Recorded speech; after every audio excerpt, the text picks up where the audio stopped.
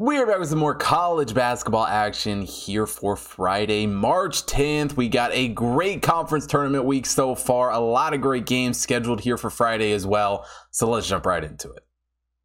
Now we start today's show off in the SEC tournament as Tennessee takes on Missouri. Tennessee comes into this game as the third overall team in the Hot Tip Power Ranking. Missouri is the 71st overall team. And, obviously Missouri had a decent season overall, ended up going 11-7. Tennessee also going 11-7. And, for Missouri, finished the season very, very strong, winning their last 4 games, coming to this game, not having played in the SEC tournament yet, but a win over Ole Miss on Saturday. As far as Tennessee goes, obviously got the win over Ole Miss on Thursday to get to this game, a 15-point victory there in that one. And, that was a very telling game for this Tennessee squad, seeing what they were going to look like without Ziegler on the court and how they were going to function, in the SEC tournament down one of their star players. But overall, it's a Tennessee team that has played very well this season. Obviously, they're not the greatest shooting team. They're not the best offensive team in the country, only a 50.2 effective field goal percentage, only hitting 32.8%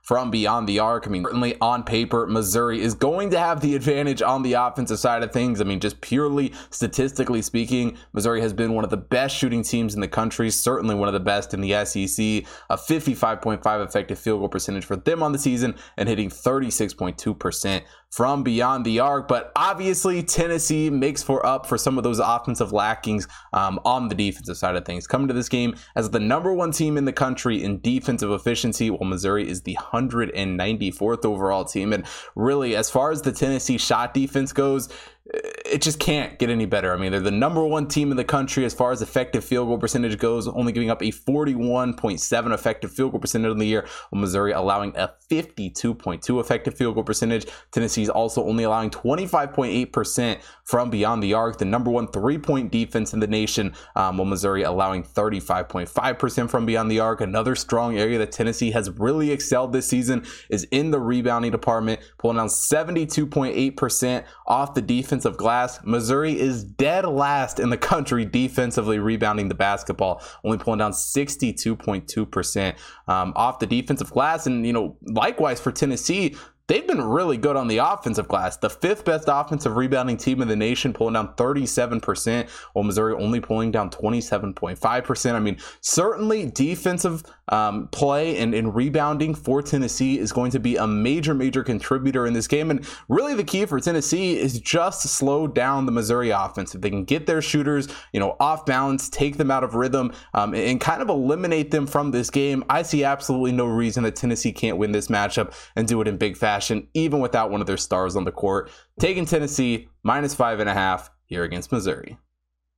Now for this next game, we head to the ACC tournament as Duke takes on Miami. Duke comes into this game as the 11th overall team in the Hot Tip Power Ranking. Miami is the 36th overall team. And, both these teams obviously getting wins yesterday in their first round games. Duke, the win over Pittsburgh, a massive win for this Duke squad in that game. Miami ends up only beating Wake Forest by 2 points. And, for me, that was great because we bet on Wake Forest in that game. But really, it was a game that was pretty much dominated, by Miami up until the final media timeout in that game, which certainly matters, right? That's not the greatest stat line for a team in their conference tournament, but it's a Miami team that really closed out the regular season, playing some very good basketball, winning 8 of their last 9 games. Duke, though, also playing very good basketball as of late, winning their last 6 games of the regular season, and overall 2 teams that are just getting hot at the right time here in this one. Offensively speaking, though, Miami certainly has the edge, and they've been a very good shooting team this season,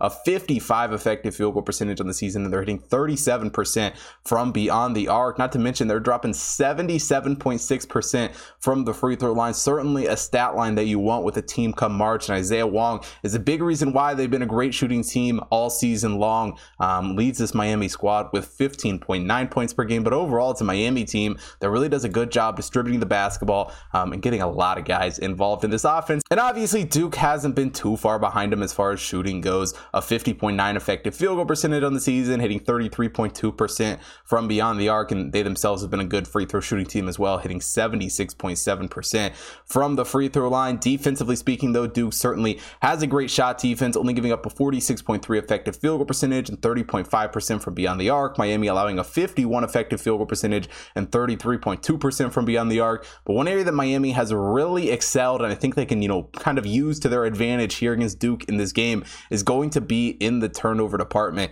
Miami forcing turnovers on 18.1% of their opponent's possessions, while Duke only forcing turnovers on 16.8% of theirs. Miami also only turning the ball over on 16.6% of their own possessions, while Duke turning it over on 18.3% of theirs. And these were two teams that split the regular season matchups, both getting the wins at home in those games. But even on the road for Miami at Duke, they played a very, very close, very competitive game, only ended up losing that one by 2 points. And here on a neutral court, definitely going to favor Duke a little bit, but on a neutral court, giving Miami 3.5 points in this game, I think is just too many. I think they keep this one close, and I think they're just the better team. Taking Miami plus 3.5 here against Duke. And quickly, before we get into the second half of today's show, if you haven't already checked out the website, head over to hotdipbets.com. Got college basketball, NBA, NHL, UFC, and horse racing picks being posted up there every single day. So make sure you take a look at all of that. Also, follow the Hot Tip Bets main account at Hot Tip Bets on Facebook, Instagram, Twitter to stay up to date with all the content being posted over there, as well as my personal accounts at Hot Tip Bets Chris on Instagram, TikTok, Twitter to stay up to date with all the content that I am putting out, and also on BetStamp where you can get early access to all my picks and get a notification every single time that I place a bet. And last but definitely not least, for watching here on YouTube, hit that like button, subscribe to the channel, hit the bell notification so you don't miss out on any future uploads. And most importantly, drop a comment down below. Let me know who you guys are betting on here for Friday's card. Let's get into the second half of the show. Now we head out to Las Vegas for the WAC tournament as Grand Canyon takes on Sam Houston State. Grand Canyon comes into this game as the 111th overall team in the Hot Tip Power Rankings. Sam Houston State, the 115th overall team. And, it's really a WAC conference that I absolutely fell in love with here the past few weeks of the season. Have bet all sorts of games. And it's a Sam Houston State team, on the other hand, that I have really liked all season. Obviously, looked great through WAC play, started the season out, in non-conference play with a couple of solid wins, and then towards the end of WAC play, we're just really playing their best basketball. End up going 14-4 in the conference. Now is worth mentioning their only regular season game against Grand Canyon, a game at home, was one that Sam Houston State lost, but that game going to overtime, a 4-point loss for them in that game. Certainly look to right that here in this one, but it's not going to be easy. Obviously, Grand Canyon is a very good team as well. Ended up going 10-7, in conference play coming to this game following the win over Seattle yesterday. Sam Houston State, the win over Cal Baptist, and offensively speaking, they are two very good shooting teams. Grand Canyon, a 51.9 effective field goal percentage on the year and hitting 36% from beyond the arc. But Sam Houston State isn't far behind, a 51 effective field goal percentage on the season, and they have been deadly from the perimeter. The sixth best three-point shooting team in the entire nation this season, hitting 38.9% from beyond the arc. White Grant has led the way for Sam Houston State, dropping 13.8 points per game this season. Has really excelled and really done a great job there. But the biggest reason I have loved this Sam Houston State team all season long comes on the defensive side of things, coming into this game as the 13th overall team in defensive efficiency, while Grand Canyon is the 197th overall team. And the shot defense for Sam Houston State has played very well, but so is Grand Canyon. For Sam Houston State, giving up a 47.6 effective field goal percentage, Grand Canyon a 47.3. Sam Houston State also holding their opponents to 32.4% from beyond the arc, Grand Canyon 32%. But one area that Grand Canyon has struggled on the defensive side of things is in the rebounding department, only pulling down 69.4% off the defensive glass. Certainly an edge for Sam Houston State in that category, pulling down 74.5% off the defensive glass. But Sam Houston State has also been very good in the turnover department defensively, the 12th best team in the country when it comes to forcing turnovers on 23.5% of their opponent's possessions, while Grand Canyon really struggling, only forcing turnovers on 15.4% of their opponent's possessions. And with how well Sam Houston State has played on the defensive side of the ball, how well they can shoot the ball from the perimeter, to Sam Houston State, if they can get hot and slow down this Grand Canyon team even just a little bit, I see no reason they can't get revenge on a team that beat them in the regular season. I think Sam Houston State continues the run they've been on and gets the win here in this game. I'm taking Sam Houston State -2 here against Grand Canyon.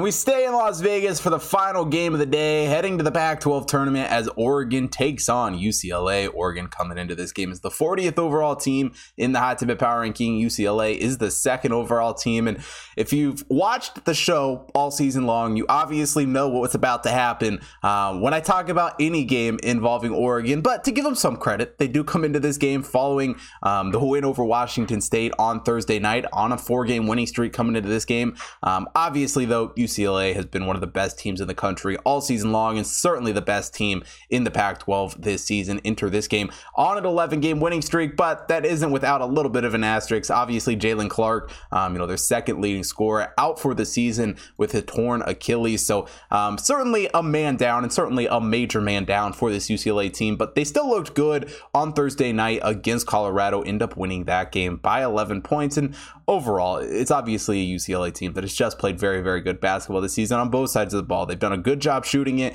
a 51.2 effective field goal percentage, 34.8% from beyond the arc. Jimmy Hotchkiss has been a strong scorer even without Clark, 17.5 points per game for him this season. Truly a UCLA offense that has a lot of talent. And if there's one area that Oregon has played decently well, it is going to be on the offensive side of things. A 51.7 effective field goal percentage on the year and hitting 32.3% from beyond the arc. But my biggest gripe with Oregon all season long truly has been on the defensive side of things. I just don't think they're a great defense team, and in some of the areas where they have excelled, I think it's been a bit fraudulent at times coming to this game. It's the 70th overall team in defensive efficiency, while UCLA is the number 2 team in the country in defensive efficiency, and the UCLA shot defense has played very well this season, only giving up a 47.3 effective field goal percentage of the year, while Oregon allowing a 48.3. Oregon really struggling with the perimeter, allowing 34.6% from beyond the arc, while UCLA only giving up 31.6% from beyond the arc. And UCLA has played very well in the turnover department, do a great job holding onto the basketball, and they do a great job forcing turnovers. And that's one area that Oregon's really struggled on both sides of the ball. I mean, UCLA is the 7th best team defensively at forcing turnovers on 27.1% of their opponent's possessions, while Oregon only forcing turnovers on 16.7% of their opponent's possessions. And UCLA does a great job holding onto the basketball, only turning it over on 15.6% of their possessions, Oregon turning it over on 18.4% of theirs. And certainly 6 points is not an easy spread for any team to cover, when you get this deep into any tournament. But it's a UCLA team that has absolutely just run through the Pac-12 this season, got wins over Oregon in both of their games, even on the road, looked very, very good in that game. And even with Clark out, even a man down for this UCLA team, looked good against Colorado on Thursday night. I think they do it again. I think they get a big win in this game. I'm taking UCLA -6 here against Oregon.